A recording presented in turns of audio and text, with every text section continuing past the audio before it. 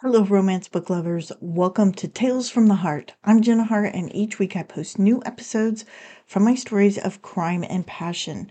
Right now, we're listening to Old Flames Never Die, Book 2 of the Valentine Mysteries. This week is Episode 3, Chapters 5 and 6, where we find out the fallout of Jack's late-night assistance to Liv, and we follow Tess as she begins to help Daniel in his investigation. Now, if you'd like to read along or get ahead in the story, you can get Old Flames Never Die from your favorite ebook retailer, or you can buy direct from me. You can visit jennahart.com/Valentine for all the details. Now, Old Flames Never Die is the second in the series. If you missed book 1, Deadly Valentine, you can listen by checking earlier episode postings, or if you'd like to read it, you can get Deadly Valentine for free at my website, jennahart.com. Now, Tales from the Heart is posted to podcast platforms and YouTube each week. These episodes are edited to censor out any intimate content. If you'd like to have the versions that include the spicy bits, plus early access to the episodes, behind-the-scenes information about the stories, bonus content, and more, please join me over at Ream Stories. You can learn more at reamstories.com/Jenna Hart. Never miss the mystery of romance by hitting the subscribe button, and remember that all the details and links you might need are a click away in the description. Now snuggle up, get comfy, and enjoy the show. Chapter 5. Jack downshifted even as he pushed the accelerator through the turn. There was a time when driving fast, even recklessly, was the only thing that got his blood pumping. Tess had changed that. She'd brought life back to him when he thought he was dead inside forever. He took another turn. The wheels squealed as they worked to hold the road. Now the speed and power wasn't about breaking the deadening numbness. It was about aggression and anger. Why couldn't Tess trust that he knew what he was doing? Why did he feel like he had to bring her along to chaperone just so she could see that Liv was only a friend? The more he thought about it, the more resentment built. He shouldn't have to prove his love to Tess. It's practically all he'd been doing since they'd reunited. And for what? She planned to move back to her own house when it was finished, because she couldn't bring herself to trust his love. If she didn't believe in him by now, she probably never would. And because of that, she was going to help Daniel. Jack snorted at the thought. He must be beside himself with glee that Tess asked to work with him. Jack's muscles bunched at the thought of the two of them working together. He wanted to be thrilled that Tess had never slept with Daniel, but he knew it didn't matter how intimate they'd been. Daniel loved her regardless and would always try to undermine their relationship. And now Jack was adding fodder to the fire. Chances are someone was watching Liv's every move. Not only was he about to give Daniel more ammunition, he'd give the whole community something to talk about if he was seen at the hotel with Liv. He should turn around, get Tess, and bring her with him, assuming she was still at his house. He banged his hand on the steering wheel. It would be like her to move out, or at least to the guest room when he got back. Was his friendship with Liv really worth that? Tess may be unreasonable, but he was certain he couldn't live without her. He pressed on the brake, slowing the car to turn around. Except the anger and the hurt wouldn't quite let him. Damn her. He wasn't doing anything wrong. He didn't need a chaperone. If she didn't trust him, then the hell with her. He'd done all he could to convince her he loved her. If she couldn't get that through her stubborn skull, well, that was her problem. Jack, thank you so much for coming. Tess wasn't too upset, was she? Liv opened the door as Jack stalked up her front steps. Not at all. Is that your suitcase? He didn't wait for her to answer. He picked up the bag and turned back to his car. He put the case in the back and then got in on the driver's side of the car. You know, you could just stay on the couch and then we wouldn't need to drive into town. She got in the car beside him. Tess is waiting. Of course. They drove in silence until Jack reached the main road to Jefferson Tavern's city center. I didn't realize that you and Tess were living together. Yes. Although he knew Tess didn't see it that way. It's serious? It is for me. He winced as he realized that he might be giving away the strain in their relationship. But not for her? No, it's for her too. I'm just tired. It's been a long day. You're right about that. Did you call the lawyer? He asked. Yes. He agrees with you and Tess. I just can't see why. I wasn't even in town. Keep him on retainer. Why? Do you know something? I just know that when the police get something in their craw, they work it and work it. That's right, you were recently accused of murder too. He nodded. The police are fair, but that doesn't mean that they always interpret the clues correctly. Don't talk to them without your lawyer. He pulled into the parking lot of the hotel. He got out of the car and retrieved her bag. You don't have to go in with me, I can take it from here. Are you sure? Jack tried to hide his relief. Each minute he was away from Tess, he felt her slipping further away. He needed to get back and fix things with her somehow. I know we haven't kept in touch, so it means so much that you're here. You were there for me. I'm just returning the favor. She reached over and touched the side of his face. It's not quite the same, but thank you anyway. At first he thought she was going to hug him. That is, until her lips met his. Tess sat on the back porch off the bedroom trying to reason out her feelings. She knew there was jealousy and annoyance that Jack would leave her in the middle of night, after making love no less, to help Liv. And because she understood him, his loyalty and kindness, she worked to keep those feelings in check. But there were more feelings she couldn't quite make sense of. She was unsettled, agitated even. She couldn't attribute them to Jack's actions, or Liv's, at least not directly. While the issue with Liv had caused strain, so far they'd been able to focus on what was important. Jack had told her many times that people in love could disagree and survive. She believed him. So why did she feel like she was twisting in the wind without roots? The front door opened then shut, and his steps sounded on the stairs. Tess? His voice sounded tentative. He poked his head through the porch doors. She wasn't sure what he saw in her face, but his worry immediately changed to anger. Daniel called, didn't he, that bastard? She kissed me in gratitude, that's it. Tess felt a little pop in her heart that she wasn't able to disguise. Jack winced, then turned away, running his hands through his hair. Finally, he turned back to her. He didn't call, did he? She shook her head. He dropped to the chair next to her. Then why are you out here looking like you're contemplating leaving me? I'm not contemplating leaving. She wanted to ask him about the kiss, but remembered that she promised herself she wasn't going to act jealous. The room was silent, except for the cicadas singing in the night. He sighed. I was dropping her off at the front of the hotel. I thought she was going to hug me, but she kissed me. I pushed her away. She's clear on my feelings for you. I believe you.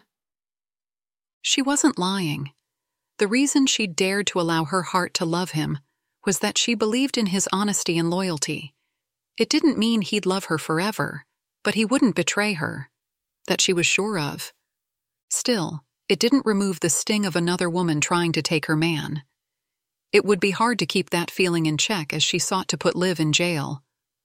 I'm sorry I left the way I did. He continued. I was frustrated. She nodded. I know the feeling. Is that why you're out here? Frustration? How could she explain her feelings to him when she wasn't quite sure what they were herself? Just couldn't sleep.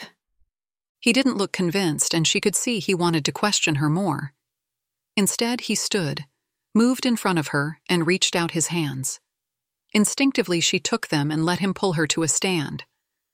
It's late. Why don't we go to bed? She nodded. Tess. He dropped his forehead against hers. Don't build walls. The problem was, she felt she needed them, but she was too emotionally exhausted to erect them. Instead, she nodded. He gave her a weak smile and pressed a tender kiss to her lips, then guided her to bed. The next morning, Tess walked into the police station, hoping Daniel had good news. That morning, she was excited to have something to do instead of hanging around Jack's house and pondering her career prospects. She was especially eager to get details of the case, so she could determine just how much trouble Liv could create for Jack. As she walked out the door that morning, Jack wished her luck, but it sounded forced. In fact, the entire morning felt forced where Jack was concerned, and Tess was at a loss about what she should do. Daniel's eyes narrowed as Tess approached his desk. I didn't think you were coming. Why not? Well, He motioned for her to sit. last night, What about last night? He studied her as if he was trying to figure out what to say.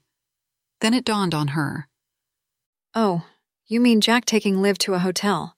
She called because you trashed her house and she couldn't stay in it. so it's my fault. It is what it is. But she didn't want to talk about Jack and Liv. She was more interested in finding out if Daniel had talked to the Commonwealth's attorney. But Daniel continued to look concerned. Finally, he picked up the morning paper and tossed it to her. Did you see this? Tess had a sinking feeling in her stomach. It wouldn't be the first time her and Jack's personal business ended up in the paper. Sure enough, there was a blurb about the recently widowed Mrs. Danforth and her former lover, Jack Valentine, who, of course, was living with the recently unemployed and homeless Tess Madison. At least the picture didn't catch the kiss.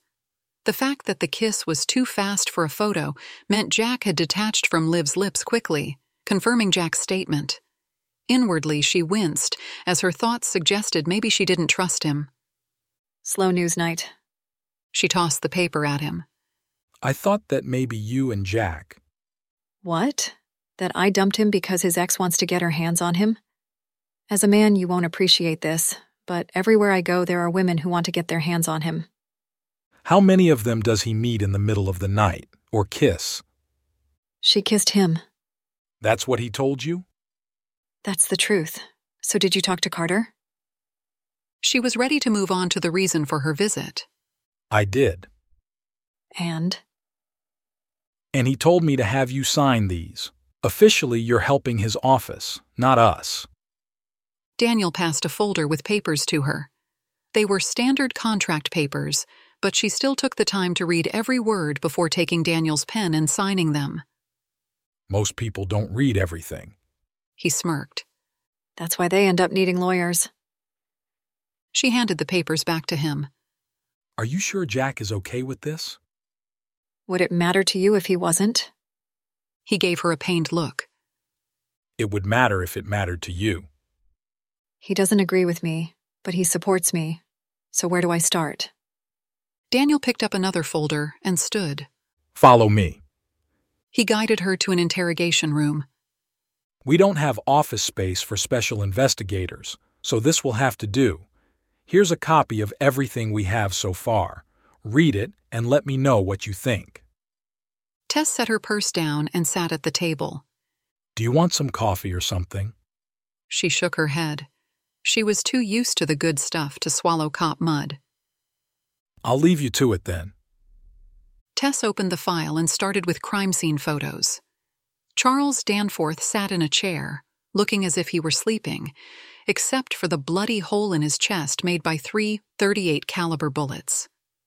She pulled out her notepad and began to record her thoughts and questions. The medical examiner estimated the time of death between noon and 2 p.m. Saturday. The statement of the estate's caretaker, George Boone, indicated he'd seen Charles Danforth sleeping in his office Sunday morning at 10 a.m. He entered Danforth's office because the lights and air conditioning were on. Boone was surprised. Danforth was there because he'd planned to go fishing with his business partner, Bobby Wilson. He said he thought Danforth was sleeping, so he cut off the lights and turned down the air. But that evening, about 6, he saw Danforth through the window and got worried when he realized he hadn't moved since morning. Boone tried to wake Danforth, which is when he noticed the blood-soaked blanket and called the police. Liv gave the same line to the police that she gave to her and Jack at dinner, including the white egg omelet and the 8 after the 8's weather report. The business partner said Charles was supposed to meet him to fish at Crawford Pond early Sunday morning, but never showed. He said he wasn't worried because Charles often blew off fishing if one of his horses needed attention. The police spoke with Danforth's son over the phone, who indicated he was out of town when his father was killed. The son was planning to attend the funeral, and Tess made a note to ask to go with Daniel and Sam when they talked to the son and his wife in person. The phone call with Danforth's ex-wife didn't yield much. They'd been married only a year or so when they divorced. According to her statement, She hadn't seen Charles since their son's wedding, nearly 2 years earlier. Tess noticed a call from the police to Teresa Cromwell from Tennessee. According to Cromwell, she and Danforth had bred a few of their horses together.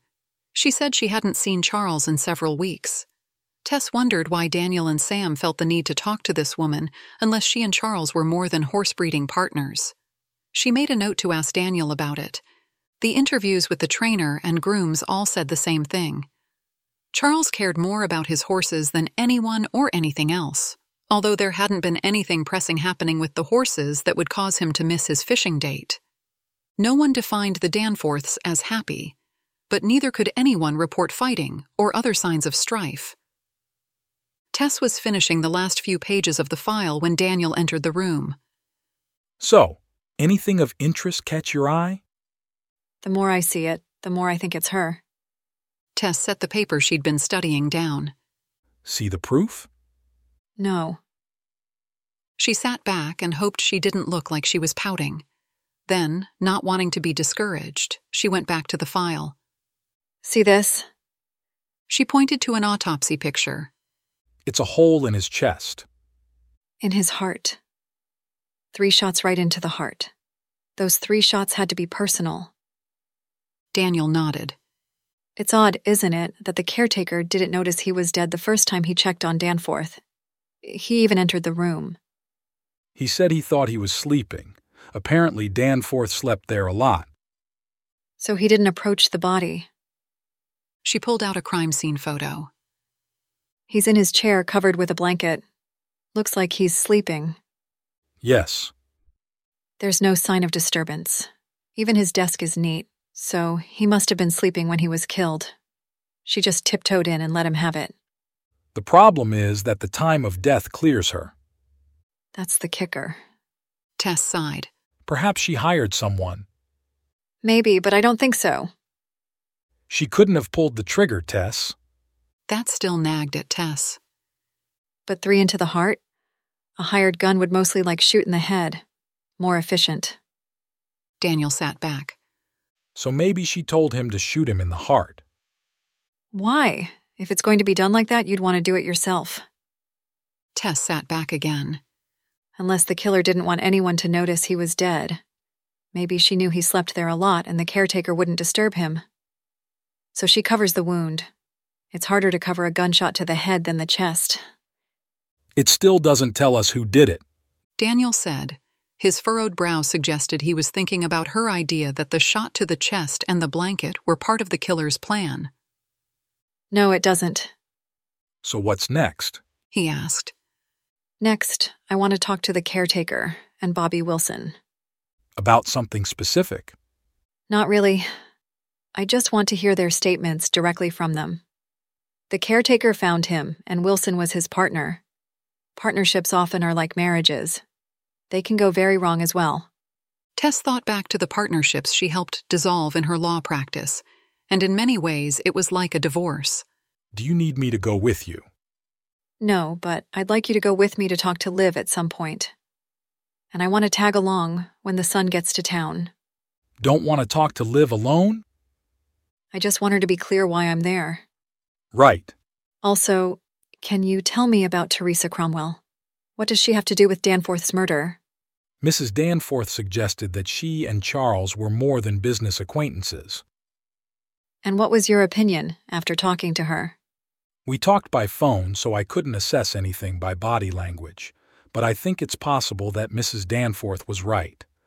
Cromwell is supposed to come to the funeral, and Sam and I plan to talk to her then. Can I sit in? He nodded. Can I get copies of this stuff to take with me? She motioned to the file. That's your copy, but... I know. It's confidential. Don't worry, I've got a locked file cabinet at home. But I'm sure Valentine has a key. I'm sure he does, but he won't look. Daniel's expression suggested he thought her faith in Jack was naive. What Daniel didn't understand is that while she believed 100% in Jack's character, that didn't mean he'd never hurt her. Chapter 6. Jack was already in a foul mood when he entered his office at Worthington Corp. He didn't like Tess's mood when he'd arrived home the night before. He would have preferred that she'd yelled at him. Instead, she said all the right things, but didn't seem to believe them. To top it off, she was nearly cheerful as she got ready to spend the day with Daniel. The logical part of him reasoned that she was glad to have something work-related to fill her day. But he couldn't stand the idea of her meeting with Daniel and how he'd take advantage of that. He threw his pen across the room. I see you've read the paper this morning. Jack looked up to see the Senator Worthington, Lauren, his ex-daughter-in-law, and Philip, his grandson, entering the office. God, could his day start out any worse? What are you talking about? What does Tess think about your late-night rendezvous? Lauren said, as the senator tossed the paper on the desk. Jack picked up the paper and read a brief article about the Danforth murder investigation. It had the search on Liv's home, as well as Jack's escorting her to the hotel. Of course, it failed to mention that he'd dropped her off at the lobby. How do you do it? Murder just seems to find you, doesn't it, boy? The senator took a seat in one of the guest chairs. I knew this whole deal was a bad idea. Lauren spoke with an air of conceit. Jack grabbed his coat. You forget that I don't need this deal. You do. If you have a problem with me, I'm happy to take my money and my team and leave. Now, don't get upset. We're just concerned about how this will affect Worthington Media. The senator patted the air with his hands, as if that would calm Jack's growing annoyance. You don't have to worry about Worthington's image. Jack headed out the door. Where are you going? Lauren demanded. Jack ignored her. He was barely out of the building when his cell phone rang. What do you need, Brad? Normally, in this mood, he'd ignore his right-hand man, Brad Chancellor. But since Brad was responsible for Jack not tanking his business when his mother got ill, and the company's continued growth, he knew he needed to take the call. Just checking in. I'm wondering if you enjoy bringing excitement to this corporate empire I've built for you. I have to say the board liked it better when you weren't so involved. I see you read the paper. Internet. How do you do it? 2 murder investigations in a few months? Jack didn't want to get into it with Brad. I'm on it. Tell everyone not to worry. I already did that. I just wanted to know if I was lying. No, you weren't. Jack got into his car and headed to the police station. You just missed Tess, Daniel said as Jack stalked to his desk. My business is with you. Daniel pointed to a chair. What's on your mind? Are you purposefully feeding the media biased information about me? Daniel's eyes widened in surprise, then morphed into amusement. You're not really going to blame me for your actions, are you? Surely Tess warned you that you'd be watched. By the police, yes. So who here is telling the media? The Danforth murder is news. I'm sure the media is staked out anywhere Mrs. Danforth goes. Probably more now after last night's escapade. Jack's jaw clenched. I just dropped her off. The police know it and the media knows it, but no one seems to care about the truth. I don't really care about your personal life. The hell you don't. You'll take any advantage to get Tess, but here's a news flash, Daniel. Even if I were out of the picture, she still wouldn't fall in love with you. Daniel's eyes narrowed, and Jack was glad to have wiped the smug look off his face. I know where I stand with Tess. My interest now is in protecting her. Fine. While you're working on ruining my reputation and relationship, take this into consideration. I love her, and you will watch her become my wife. If you love her so much, why are you running to a former lover in the middle of the night? She was afraid to stay in the house, the home her husband was murdered in and that you ransacked. Why you? Daniel sat back in his chair looking too comfortable for Jack's taste. Look, I'm not here to answer police questions. I just want you to know that I won't tolerate misleading news stories about me, nor will I let you hurt my relationship with Tess. A woman approached Daniel's desk. I'm sorry to interrupt, Detective Showalter, but you told me to deliver these directly to you when they were finished. Yes, thank you, Karen. Daniel took the pile of folders from her.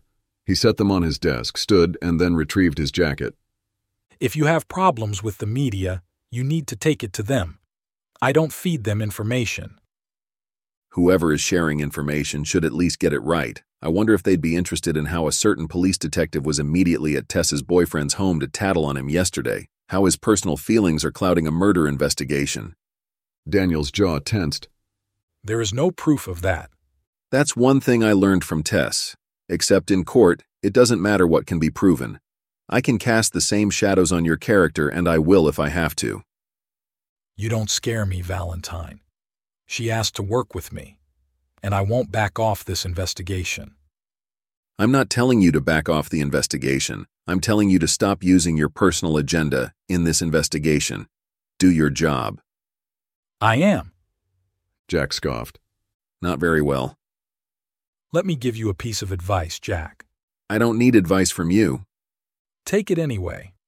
When you have a woman like Liv who's nice to look at on the outside and probably pretty good in bed, but lacks any sort of depth compared to a woman like Tess who has all the same qualities, plus she's smart, kind, and full of love, go with the woman like Tess, because right now everything you're doing indicates you're choosing Liv.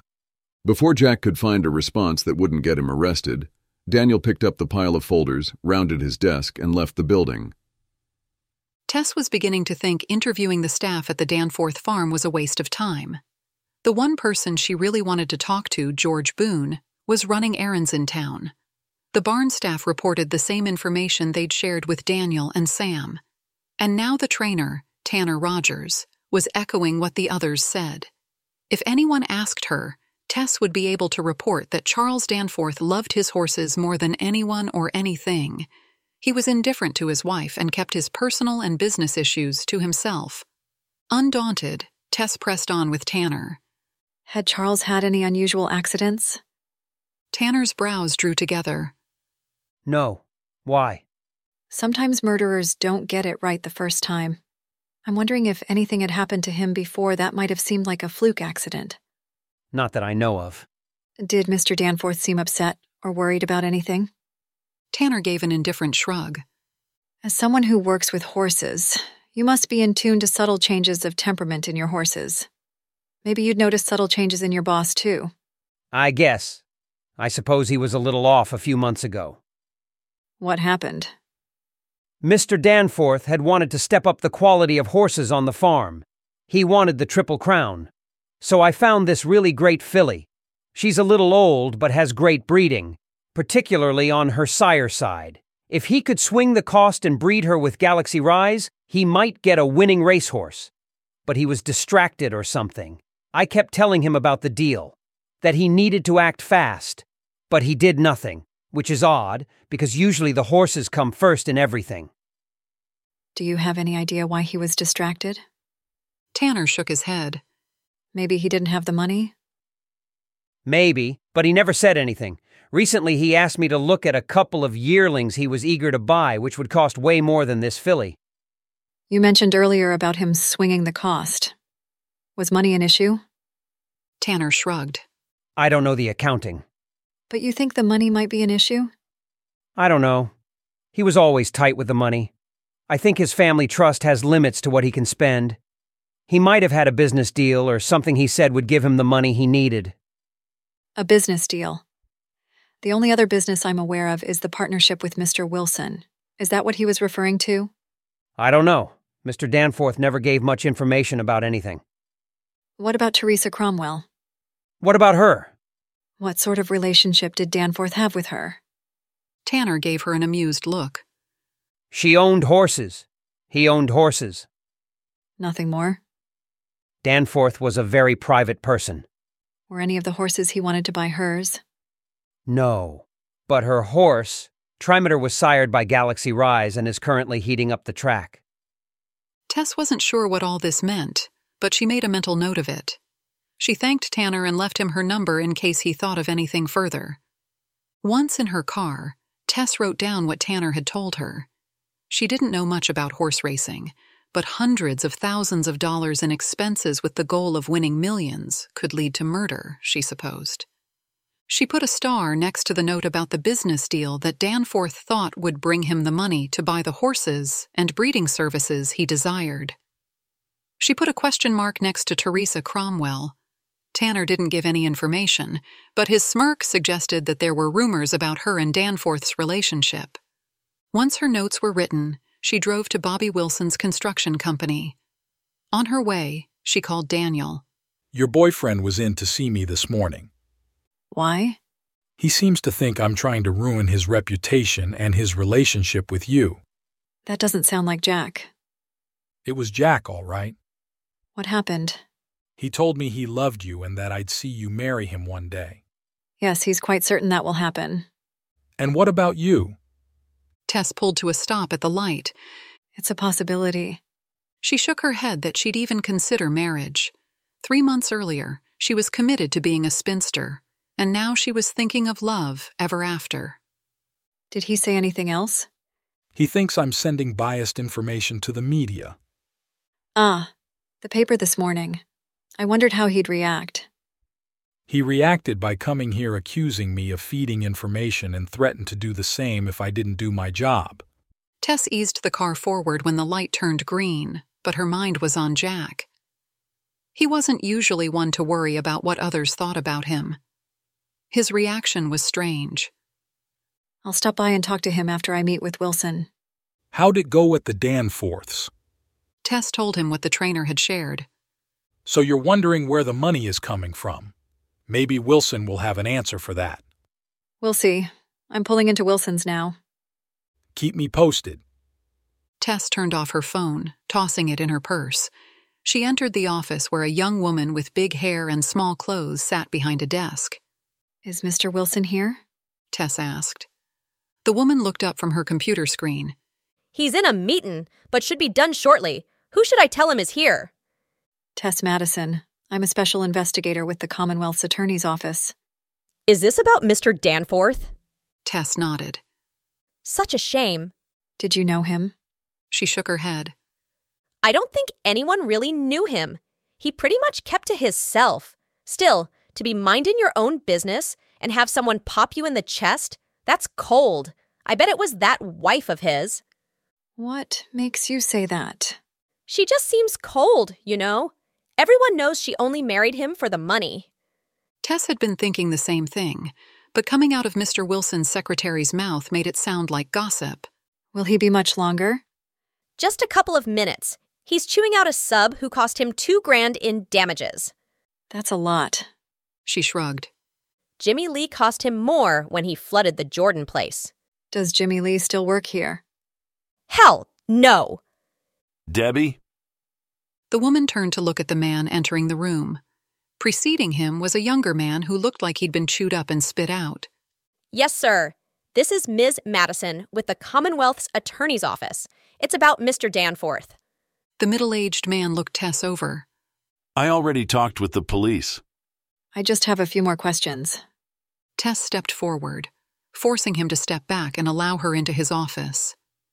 I have about 5 minutes before I need to meet with my lawyer. I'm heading off a lawsuit because of that numbnut who just left my office. She followed Wilson into his office. It was modest, with pictures of soccer teams he'd sponsored, newspaper articles, and a deer head mounted on the wall. His desk was covered in papers. What can I help you with? He sat down behind his desk. I'd like to review and ask a few new questions if I could. Okay. You said that Charles was supposed to meet you Saturday morning to go fishing. Is that right? Tess sat in one of the uncomfortable plastic chairs in front of Mr. Wilson's desk. Yes, we were supposed to meet at Crawford Pond, but he never showed. What did you do when he didn't show? I called him a few times, at his home and cell phone, but there was no answer, so I fished without him. You weren't worried when he didn't answer? No, I figured something came up with the horses. That was his first love. So he's missed fishing outings with you before? Sure, a few times. Wilson reached for a cigarette that had been smoldering in a saucer. You and Mr. Danforth have been friends for a long time. Is that right? That's right. I did some work on his home when he first bought it. We found we had a lot in common. Such as? Tess asked. Fishing and hunting mostly. We both preferred bow hunting to guns. Tess tried to ignore the vision of little Bambis being speared with arrows. Did you know Mrs. Danforth very well? Not too well. Tess waited for him to elaborate, but he didn't. Did Mr. Danforth ever talk about his marriage? No. He never mentioned her? Not really. If you ask me, they didn't really act like married people. In what way? Well, I don't know. They didn't fight or anything, like I said. It was like two strangers living in the same home. Did Mr. Danforth ever mention if his wife was having an affair? Tess asked. We all knew it happened, but no one ever discussed it, least of all Chuck. You didn't find that odd? Wilson shrugged. For some, maybe, but Chuck always seemed content with how things were going. How about Mr. Danforth? Did he have any lady friends? There was a pregnant pause. Not that I know for sure. But you think maybe? He shrugged. Chuck was a difficult man to be friends with, but he was a man after all. Even he needed a little lovin'. And his wife didn't fit the bill. Like I said, they didn't act like married people. Did he ever mention Teresa Cromwell? Wilson shook his head. Nope. Something on his face had Tess thinking Wilson knew more than he was telling, but that she wouldn't be able to get it out of him. She decided to let it go. Were you aware of any accidents involving Mr. Danforth? Accidents? Did he have any injuries that were unusual or suspicious? Wilson took a moment to think. You think maybe this isn't the first time someone tried to kill him? I don't know. It's a possibility. I don't think so, except... Except what? Well, one time when we were hunting, not this last winter but the winter before, he was nearly shot. Shot? It was just one shot that came out of nowhere. We figured it was just a careless hunter. Does that happen a lot? No. Most hunters take care to know what they're shooting at. But it's not out of the realm of possibility. We reported it to the sheriff's office, but there was really nothing that could be done. We didn't see anyone. How about 3 weeks ago? Did anything unusual happen then? Tess referred to Tanner's comment about Mr. Danforth being a little off at that time. 3 weeks? Let me think. That was April? Yes. He did seem a little preoccupied on a trip we took to Pinehurst. Pinehurst? It's a golf course in Myrtle Beach. We drive down once or twice a year. He was distracted and didn't seem to be having as much fun as he usually does. I figured he and Liv were having problems or something. What kind of problems? I don't know. Like I said, Charles didn't talk much about himself or Liv. You didn't think maybe it was the horses? Nah. He waved the comment away with his cigarette.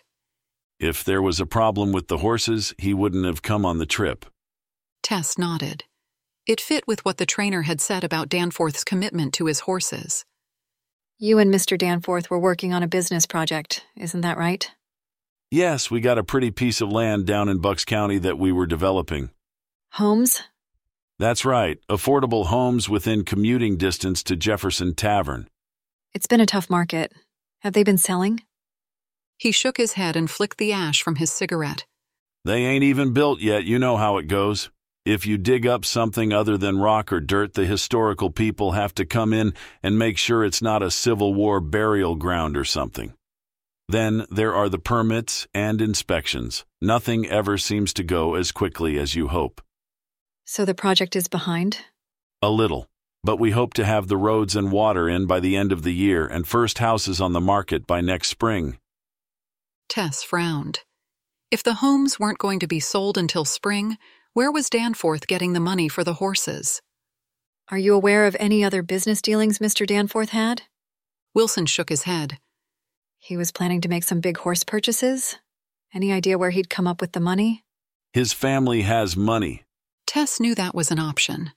Perhaps one of Danforth's relatives was going to go into the horse racing business with him. Thank you so much for listening to this episode of Tales from the Heart. I hope you enjoyed it and that you will be back to find out what happens next. How are Jack and Tess going to manage the tension between them as Liv starts to divide them? Now remember, you can listen to full uncensored episodes over at ringstories.com/Jenna Hart. And if you'd like to read along or get ahead in the story, you can get Old Flames Never Die from your favorite ebook retailer or save by buying direct from me. All the details and links you might need are click away in the description. Now don't miss the next episode. Hit the subscribe button so you'll know when it's posted. Thank you again for listening, and until next time, this is Jenna Hart wishing you peace, love, and happily ever after.